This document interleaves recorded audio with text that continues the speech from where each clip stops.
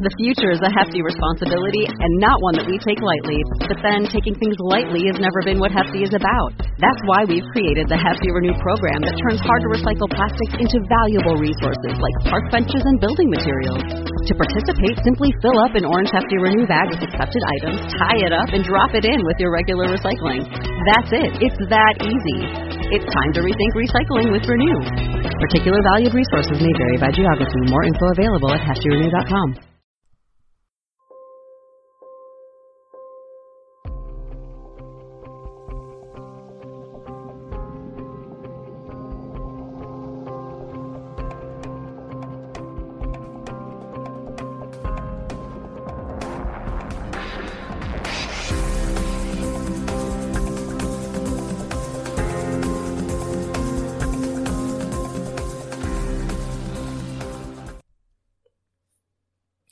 Hello and welcome to this episode of Thermonuclear Takes from Physical Attraction. Now, I know you're a pretty loyal bunch in general, but just in case anyone is listening to the show for the first time, Thermonuclear Takes episodes are an episode format we have which is a bit more informal than regular episodes. We use them as an opportunity to go over interesting stories which are related to topics we've previously covered on the show or which don't quite fit into their own unique episode. Also to respond to any listener emails and to give general updates on the state of the show. So for this reason, the script is a bit more informal, although I have written 20,000 words for this one. There's less in-depth analysis, it's a little more topical and a little more timeless than our usual shows. And as I just mentioned, this one has gone long enough that I'll split it into 4 episodes, which will come out over the next couple of weeks. All of this is to say, if this is your first episode, you might want to listen to something different, and indeed, you can go to the website, physicspodcast.com, and we have there an About section which has a long list of all of the episodes, a sort of full episode guide for the over 200 episodes that we've produced so far. And that's amazingly over 200 episodes, thanks to everyone who has listened and supported the show and helped me to get to this point, sending your emails, sending financial support. Frankly, I still can't quite believe we managed this. I mean, when I first started this, my idol was Mike Duncan from the History of Rome podcast, and I couldn't believe that anyone would be able to put out as many episodes as he has. In that History of Rome podcast, and we've surpassed that, so thank you so much for supporting the show. I do appreciate it. And of course, you already know what you can do if you want to help us further. Tell folks about interesting episodes they might want to listen to, Patreon, blah blah blah, you know the score. So the quick show update at the start then. This has actually been the first time I've worked on a script for many weeks because my day-to-day life has got incredibly busy. Without getting into too much detail, probably the busiest and most transitional things have been for as long as I can remember. Long hours, lots of other commitments and so on. When it's hard to set aside a big chunk of time every week for scripting and writing, it's difficult to make progress. I drift out of being able to research and script things in a way that's much easier when I'm immersed in the space of the topic that we're covering. And unfortunately, I do anticipate that pressure on my free time is going to carry on for the next few months at least. Now, we had a hiatus recently, but I don't want to make a habit of that, as I think dropping out for this indeterminate period of time is difficult for listeners. I have a few months of episodes pre-recorded ready to go, which Patreon listeners will have heard already. What may end up happening is we might switch for a bit to bi-weekly episodes for a little while.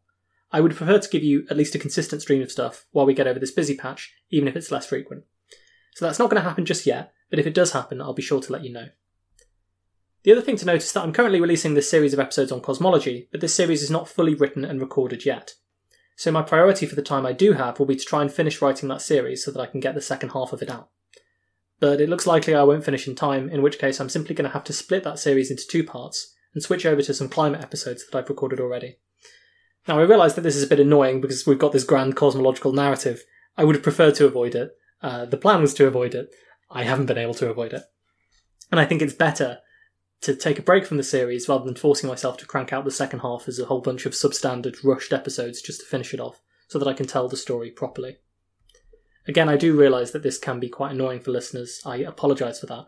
It takes a lot of time and effort to produce this. Life circumstances don't always permit exactly what I'd like to do.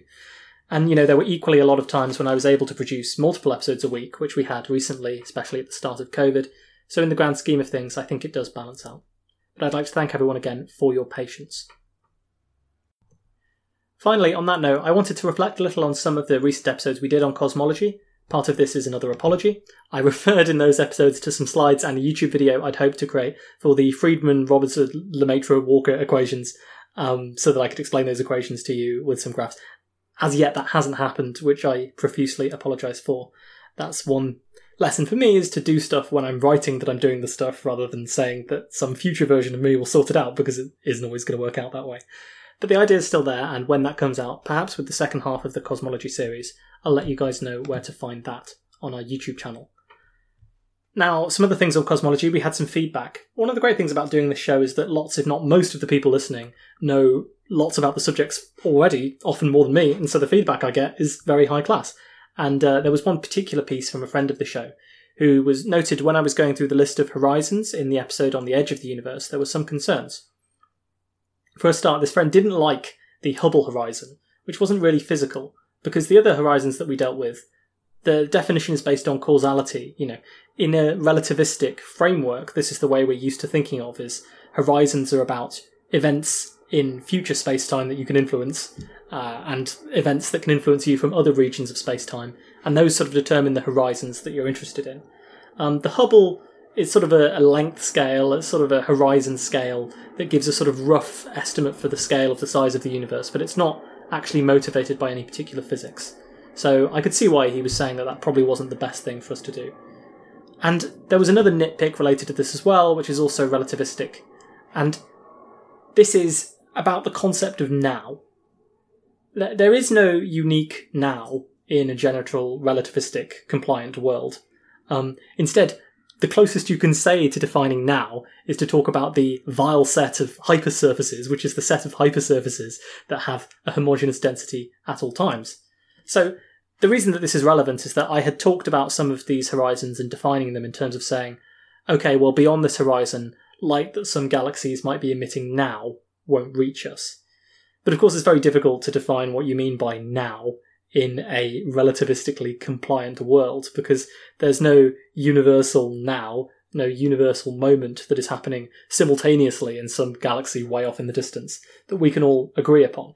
So the best I can say is that this is a mix of a genuine error and an oversimplification.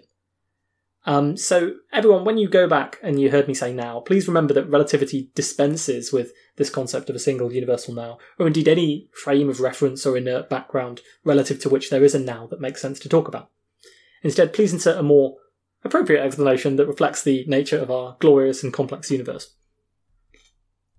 I am just joshing a bit here, but the point is well taken, and I think it's generally true of physics to say that learning physics is essentially learning how the universe is, convincing yourself eventually that yes, that explanation does make sense, and then later being told, actually, technically, what you just learned, that was an analogy, it was a simplification. Here's what's really going on under the curtain. And there's so many curtains that get drawn back as you get more and more into these topics. This happens over and over and over again. And indeed, perhaps one day we will discover that many of the theories we have now are just analogies or limited corners of more subtle and fundamental theories. This means that despite the reputation of physics as a subject where you're either right or wrong, there are in fact many ways of being wrongly right and rightly wrong. This is not me saying that I was right all along, to refer to light being emitted now in a faraway galaxy, but just to say that at best in this game you can aspire to being not even wrong. In writing this show, it's tricky to know sometimes which rung on the ladder of analogy to pitch things at, and this is made even harder when sometimes I'm not even at the top of that ladder myself and learning along with you to try and produce something that makes sense and is as accurate as possible. It's certainly true that a fully in-depth and technically correct explanation of cosmology would require us to have spent much more time on general relativity than we have done to date. And indeed, in lots of these cases, you end up dealing with what the sort of Copenhagen interpretation of quantum mechanics talks about as like the shut up and calculate approach, which is the most complete possible description of the universe we can provide. Is not even an analogy that exists in words. It's not even something that matches our physical intuitions of things that are based on how we observe the sort of mesoscopic universe around us, right? The most accurate description you can make of the system is with the mathematics. The problem is that I can't do the mathematics in this podcast format, and then when I try and think of a clever way to get around and do some of the mathematics, I forget to do it. So that's where we are with that. And I think the solution to this is just going to be to say, if you hear me say something that sounds egregiously wrong to you, absolutely let me know, and I will comment on it, especially for the places where this simplification spills over into inaccuracy, because I don't want that. And I hope that helps. On a similar note, listener Matthias wrote to point out that in one episode I also described how the expansion of the universe and of empty space would entail the average human getting 600 nanometers taller across the course of their lifespan. Now, not to be splitting a distance much, much thinner than hairs, but he objected to this on the grounds that the expansion... This expands objects that aren't gravitationally bound together. So it applies to things like the distance between galaxies that aren't gravitationally bound. But obviously, the rate of this expansion is so minuscule as to be easily counteracted by gravity and other bonds like chemical bonds. And I think this is probably valid as an objection. I think this would be true of humans as well. So it's probably better not to think of it as a physical stretch in your height, as I may have described it, but instead as an analogy explaining how this rate of expansion, it's relatively small across small distances, but when you get to these distances of light years and kiloparsecs and 10 to the 10 meters and all this stuff, it obviously becomes much more important across these whacking great interstellar distances. So again, if you feel inadequate about your height, please invest in heels or stilts. Do not wait for the natural expansion of the universe to make you taller. I think that is advice I am very confident about giving. Okay, enough of this editorial stuff. Let's get into the topics that I wanted to cover with these thermonuclear takes. So the first thing I wanted to talk about was to briefly explain and contextualise as best as I can a few of the pure high-energy physics stories that have been in the news lately. This is a bit of a change of pace from climate change and cosmology, so me included, that's a change of pace for, so if I make any mistakes again, I can only apologise. Please ring in with your corrections, and they'll probably feature on a future show. But we'll start with some context. I think the key context for these stories to understand was in our long ago series on particle physics, Concealing a Hadron, which you can find from the archives a few years back. Now, essentially, one way of looking at how physics progresses, especially the sort of high energy and theoretical physics, is as an interplay between theorists and experimentalists. Sometimes the interplay is clear. A new experiment will upend existing theory, and new theories then have to be developed to explain the results from that particular experiment. A classic example here comes from historical investigations into the nature of light.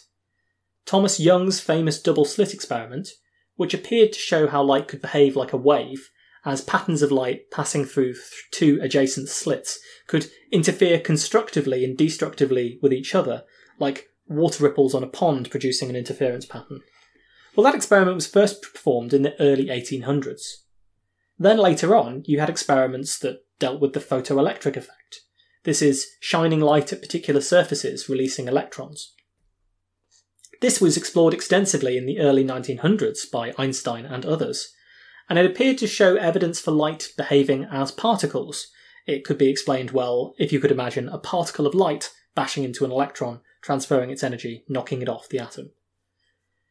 This is where we get into this idea of wave-particle duality, light sometimes behaving like a wave, sometimes behaving like a particle, and this confusion over the nature of light, which, by the way, needn't necessarily behave like either of those things, it can behave like both.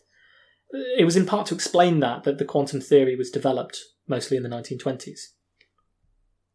So in this case, for our broader theory of physical developments, experimentalists came up with confusing, contradictory results that were later explained by theorists. Now, this is the feedback loop where the experimentalists come back into it, because these new theories then, ideally, make other testable predictions, and you can use those testable predictions, you can set up an experiment that will confirm that the theory is true. So sometimes the cycle starts the other way around, right? The theory rides ahead of the experiment, and then the experiments attempt to confirm or disprove that theory.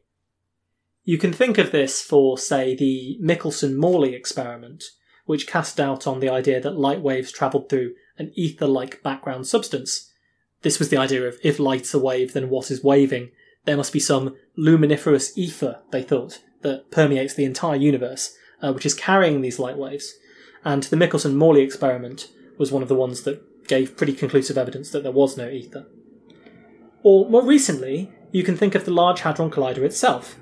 The most famous result that they came out with was demonstrating the discovery of the Higgs boson in 2012, but this in turn was only really confirming the theories surrounding the existence of the Higgs particle, which go back to the 1960s.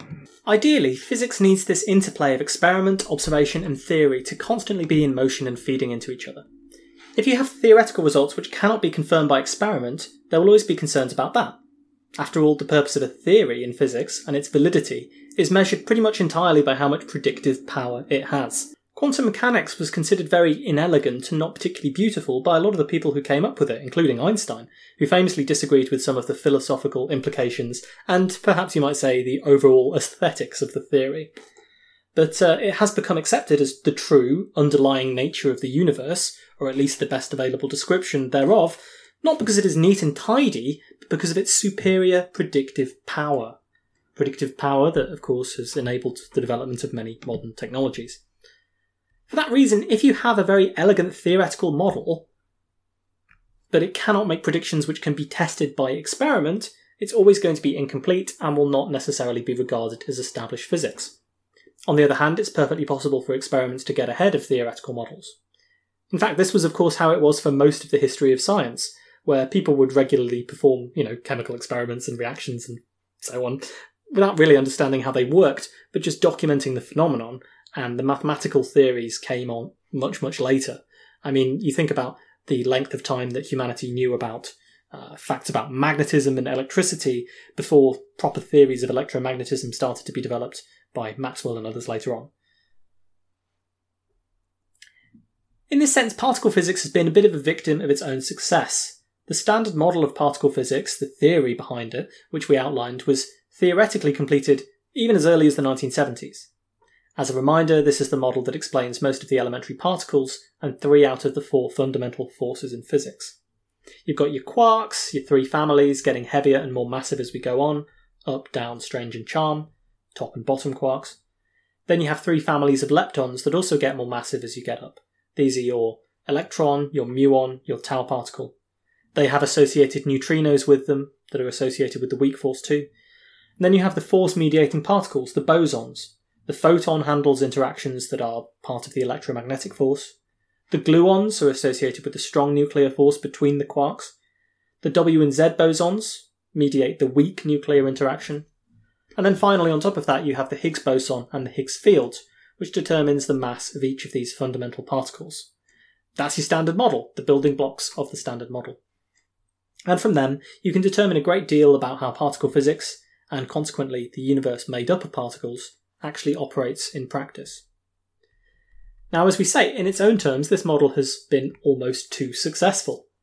Particle physics for the last few decades, especially on the experimental side, has included a lot of confirmations that particles predicted by this theory really do exist. For example, the top quarks discovery in 1995, the tau neutrino in 2000, finally the Higgs in 2012. Each of these particles had essentially had properties broadly in line with the predictions of the standard model. And so, although we've got more and more evidence that the standard model is correct, our picture of the theoretical underlying fundamental physics here has not vastly changed due to these discoveries. Meanwhile, though, the theorists, I guess bored, have been developing all kinds of theoretical extensions to the standard model. Now, okay, there are a number of reasons why you might want to do this beyond looking for a grant, mostly due to various dissatisfactions with the standard model, which doesn't explain everything and can't really be all there is to particle physics, at least in the opinions of many of these people. Some of these new theories are guided by this idea of naturalness.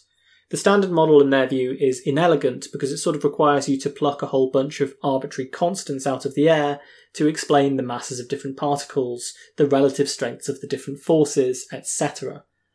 And this is philosophically disturbing and inelegant because you haven't really explained where these numbers come from, and yet they are fundamentally important to, well, the nature of the whole universe, the fact that anything can exist at all.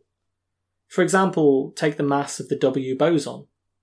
Off by a tiny amount in either direction, and the nuclear physics of stars is completely different, and life on Earth, at least, would not exist. The ratios of the strengths of the forces, which might seem like arbitrary numbers plucked out of the ether, these things are vital to explaining how structures and stable chemistry, like the ones that we know, can be stable or possible at all. So a theory that doesn't explain where these numbers come from, but just takes them as initial inputs to the theory, is never going to satisfy everyone. It's easy to win the lottery if you know the numbers already. Maybe it's too easy to explain the universe if you let yourself arbitrarily choose and measure all of these constants like they were parameters that were set at the beginning of the game. So then the question becomes, is there a more fundamental theory which can help to explain why these constants are what they are? There are, of course, other questions that you might be interested in. Others are looking for ways to unify this model, and quantum field theory more generally, with gravity, which you'll notice is the fourth force that's not really accounted for in the standard model. And this is the cliched grand problem that theoretical physics has had for a long time now. How do you marry up quantum mechanics and general relativity? We're sick of saying it, but the solution has not been found yet. One or both of the standard model and general relativity seems to have fundamental incompatibilities with the other one. This in turn makes modelling the very early universe just after the Big Bang extremely difficult. Now, of course, there are also problems in cosmology, which we've been describing in the recent series, which seem to require, or at least suggest, that new physics beyond the standard model could be possible.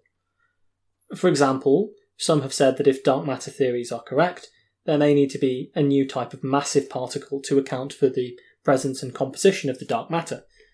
But would that be made up of matter like the matter that we know, or would it be an extension to the standard model? That's not clear. Some people have argued that the force driving the expansion of the universe, sometimes referred to as dark energy, that this may require its own particle to explain it. And some other hypothesized particles or other fundamental forces have been appealed to in the past to explain inflationary theories of cosmology. This period of really extremely rapid expansion in the early universe that smoothed it out sufficiently for the distribution of energy and matter to match what we observe today. Now, all of these could potentially be explained, made easier. They kind of suggest, but don't of course observationally prove, that there is physics beyond the standard model that maybe we could work out theoretically or probe with these high-energy physics experiments which are aiming to smash together various particles in the hope of creating new ones. So it's possible to create broader theories that include the standard model, but also include beyond the standard model, or BDSM, physics, in much the same way as special relativity, for example, reduces to Newton's laws of motion when speeds are very much slower than the speed of light.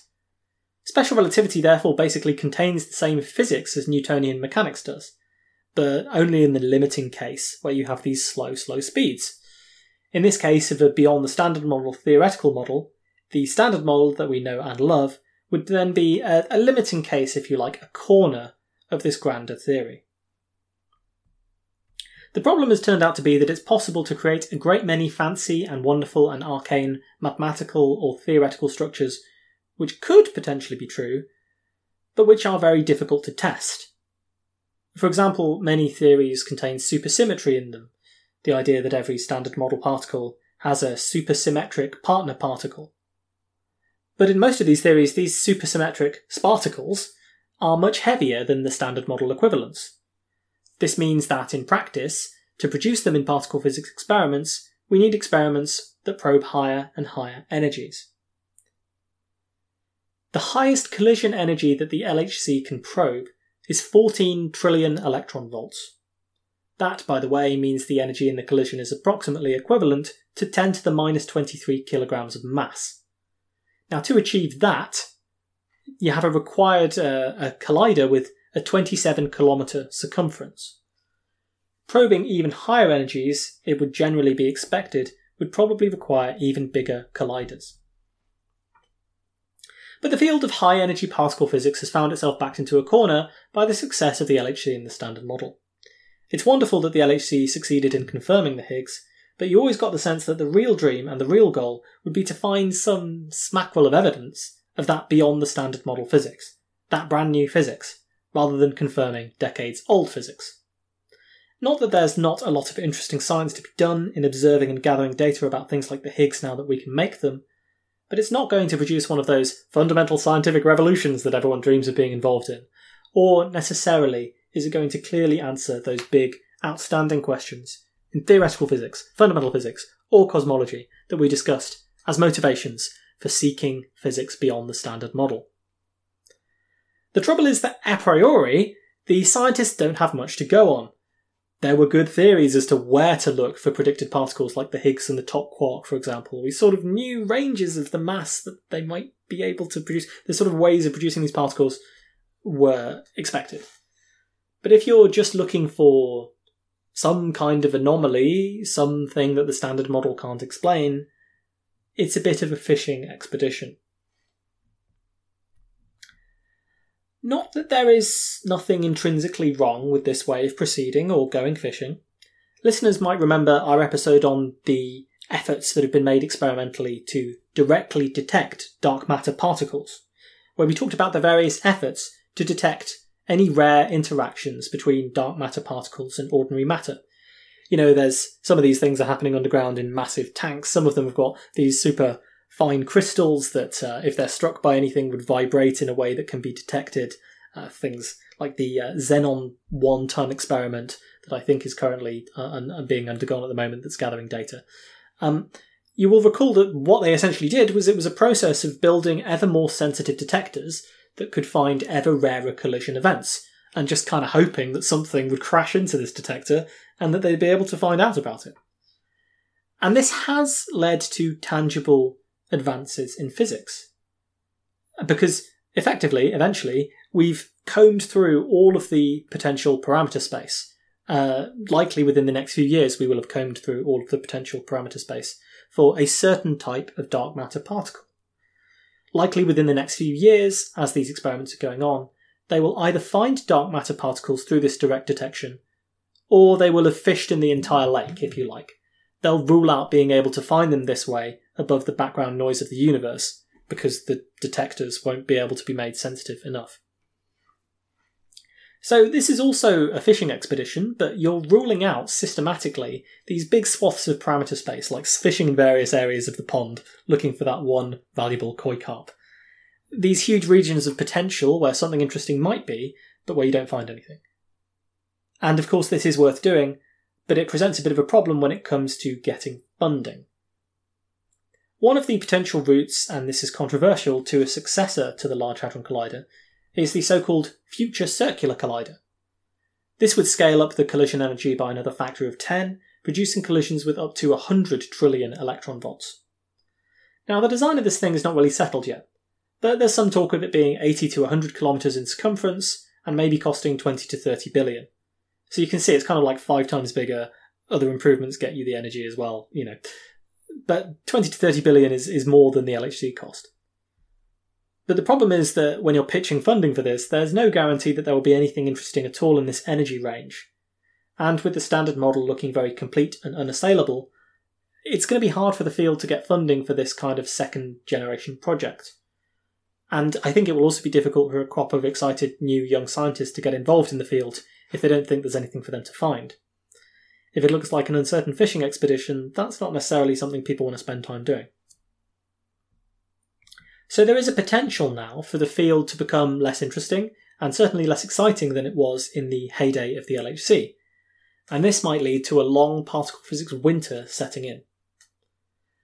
Like other technological or scientific winters, we've talked about AI winters before, this doesn't mean that there will be no developments at all. Potentially new techniques or methods will be explored amidst frustration with how things are done at the moment.